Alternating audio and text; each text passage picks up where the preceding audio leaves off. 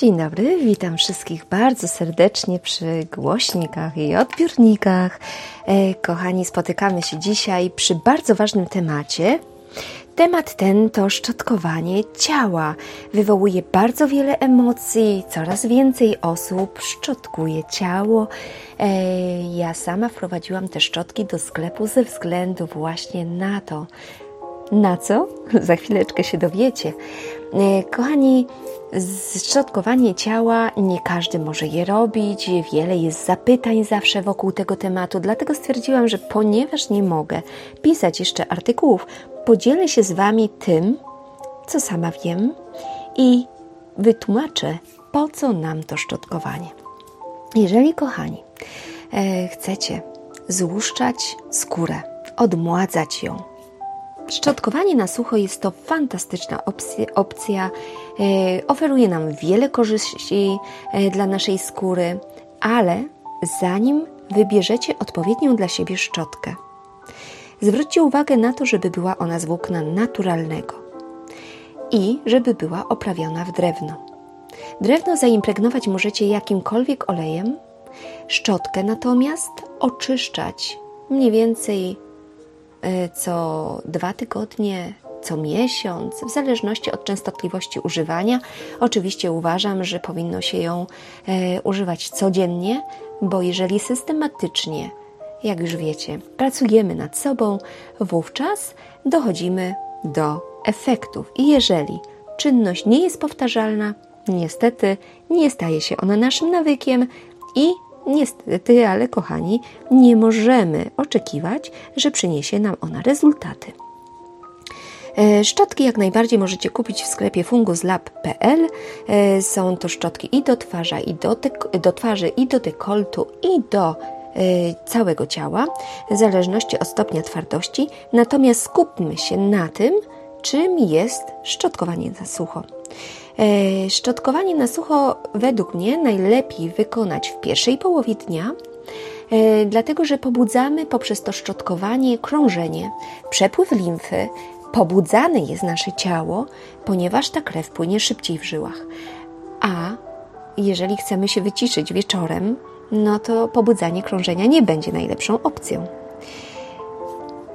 Otóż szczotkowanie z sztywnym włosiem, słuchajcie, poprawia zdecydowanie krążenie, działa odtruwająco na nasz organizm ze względu na szybszy przepływ również limfy, wspomaga trawienie, a także poprawia wygląd skóry i celulitu, jeśli ktoś ma, tak? Takie są informacje, bardzo często podawane, ale zastanówmy się, czy faktycznie one wszystkie są prawdziwe. Otóż szczotkowanie na sucho zyskało bardzo dużą popularność i zyskuje coraz bardziej ze względu chociażby na detoksykację skóry. Mówi się, że mechaniczne działanie szczotkowania na sucho fantastycznie nadaje się do złuszczenia szorstkiej, suchej skóry. Jak najbardziej, tylko zwróćcie uwagę, kochani, na to, że to, jak wygląda nasza skóra, czyli nasz największy narząd, stanowi odzwierciedlenie tego, co dzieje się w nas. Jeżeli masz dużą ilość suchego naskórka, to znaczy, że być może masz zbyt małą ilość kwasów omega w organizmie.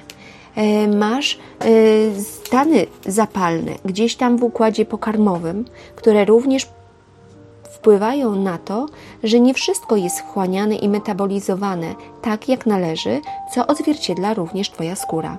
Jeśli masz dużą ilość pieprzyków, wyprysków różnego rodzaju, to również sygnał, że może masz pasożyty. I tak dalej, i tak dalej. Skóra powinna być dobrze napięta, jeżeli wypijesz odpowiednią ilość płynu. Wiecie, to jak nasza skóra wygląda nie tylko zależy od tego, co my wkładamy do środka, nie tylko od tego, co wlewamy do środka, ale również od tego, jakie leki przyjmujemy. Bo niestety bardzo duża ilość sterydów również powoduje wysuszenie naskórka. Zła praca tarczycy również wpływa na jakość naszej skóry. Więc tak naprawdę musimy robić badania i kontrolować, ale możemy wspomóc się od zewnątrz właśnie poprzez to szczotkowanie ciała. Ta detoksykacja naszej skóry pomaga naprawdę w tym, że zwiększa się krążenie krwi, zwiększa się drenaż limfy, odblokowują się pory, organizm łatwiej się poci i łatwiej eliminuje toksyny ze swojego organizmu. Czy szczotkowanie może poprawić i stymulować nasz układ nerwowy? Jak najbardziej, ponieważ taki masaż powoduje, że czujemy się bardziej ożywieni, bardziej, radośni w związku z tym, bo wiemy, że zrobiliśmy coś dla siebie i jak najbardziej nasz układ nerwowy również to odczuje. Wszelkiego rodzaju, tak jak mówiłam, pieprzyki, narośla, jeżeli są na skórze, to albo wybierzcie sobie szczotkę miękką, która ominie te wszystkie miejsca, tak, żebyście szczotką taką bardzo twardą nie powodowali podrażnienia tego typu zmian na skórze. Ale jest jeszcze jeden bardzo szczególne działanie na naszą skórę. To, że usuniemy martwe komórki skóry, może sprawić również, że nasza skóra stanie się gładsza, bardziej miękka, taka, wiecie, aksamitna, może nie miękka, taka w sensie wisząca jak stara skóra, tak? Tylko miękka i taka bardziej aksamitna, przyjemniejsza w dotyku, wiecie? I to widać już nawet po 3, 4, 5 dniach stosowania tego szczotkowania. Jest jaśniejszy wygląd, a dodatkowo, jeżeli po takim szczotkowaniu potraktujecie ją odpowiednim olejkiem, natłuścicie, to naprawdę ta skóra wygląda idealnie. Latem również, kiedy jesteśmy wystawieni na większą ilość promieniowania słonecznego, to też ta nasza skóra zdecydowanie szybciej się przesusza, tak? Ale gorąca woda, jeśli pod prysznicem się kąpiecie i robicie bardzo gorącą wodę, to ona również powoduje, że ta nasza skóra się szybciej przesusza, szybciej się starzeje, ale po takim szczotkowaniu fajnie jest, jeżeli weźmiecie sobie prysznic albo przed szczotkowaniem weźmiecie prysznic, tak, i wtedy będziecie szczotkowali sobie tą skórę, a nawet pod prysznicem też można ją szczotkować. Słuchajcie, jeżeli macie bardzo wrażliwą skórę, można ją szczotkować i jest tym bardziej pobudzone to krążenie, tak? I teraz uwaga, jeżeli podczas szczotkowania zauważycie zaczerwienienie, obrzęk, stan zapalny skóry, to natychmiast przerwijcie szczotkowanie. Do każdej szczotki, którą wyprodukowałam i jest w sklepie, dołączona jest również ulotka, w jakim kierunku szczotkować ciało, bo to jest bardzo ważny kierunek. Natomiast, kochani, jeżeli, tak jak wspominałam, macie pieprzyki, brodawki, wypukłe guzki, to tym bardziej skontaktujcie się też z dermatologiem, żeby sprawdzić, jakiego rodzaju są to zmiany i nie stosujcie szczotkowania na sucho. Możecie na mokro na przykład delikatnie szczotkować, ale to też trzeba dobrać odpowiednią szczotkę. Jeżeli macie wszelkiego rodzaju zmiany skórne, ale nie mówię tutaj o pieprzykach, brodawkach czy wyroślach żadnych, tylko jakieś skaleczenia, zadrapania, zmiany chorobowe, rany, oparzenia skóry, w tym oparzenia słoneczne, no to też tym bardziej, słuchajcie, nie szczotkujcie takiej skóry, tak? Najpierw trzeba doprowadzić do tego, żeby zapalenia tkanki łącznej lub w ogóle skóry, tak, zlikwidować, a dopiero wówczas szczotkować sobie te miejsca. Od czego zacząć? Od tego, że wybierzesz właściwą szczotkę. Do twarzy naprawdę zdecydowanie są delikatniejsze szczotki z bardzo miękkim kozim włosiem. Słuchajcie, natomiast zaczynamy szczotkowanie ciała od stóp, kostek, przesuwając w górę długimi, płynnymi pociągnięciami. Więc zaczynamy od stóp, jedziemy coraz wyżej, pośladki możecie okrężnymi ruchami sobie masować, potem przechodzimy też i do kończyn górnych, czyli do rąk, tak, i też je kierujemy w górę serca. Potem są takie wrażliwe obszary jak brzuch, jak piersi, jak szyja.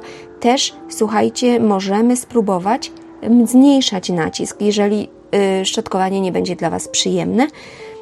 Wystarczy kilka takich przeciągnięć przez ten sam obszar i już krążenie jest pobudzone w tym miejscu. Często pytacie również, czy przy szczotkowaniu na sucho można pozbyć się celulitu.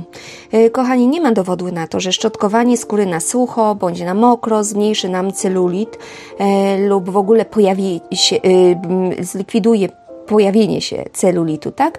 Nie jest to oczywiście poparte żadnymi dowodami naukowymi, ale bardzo często osoby, które już stosują szczotkowanie, mówią, że właśnie poprzez pobudzenie krążenia, układu krążenia, ale także limfatycznego powoduje, że celulit zdecydowanie się zmniejsza, a nawet zanika. Pamiętajcie, żeby wypijać odpowiednią ilość płynów, tak? Wtedy ten celulit też bardzo szybko znika.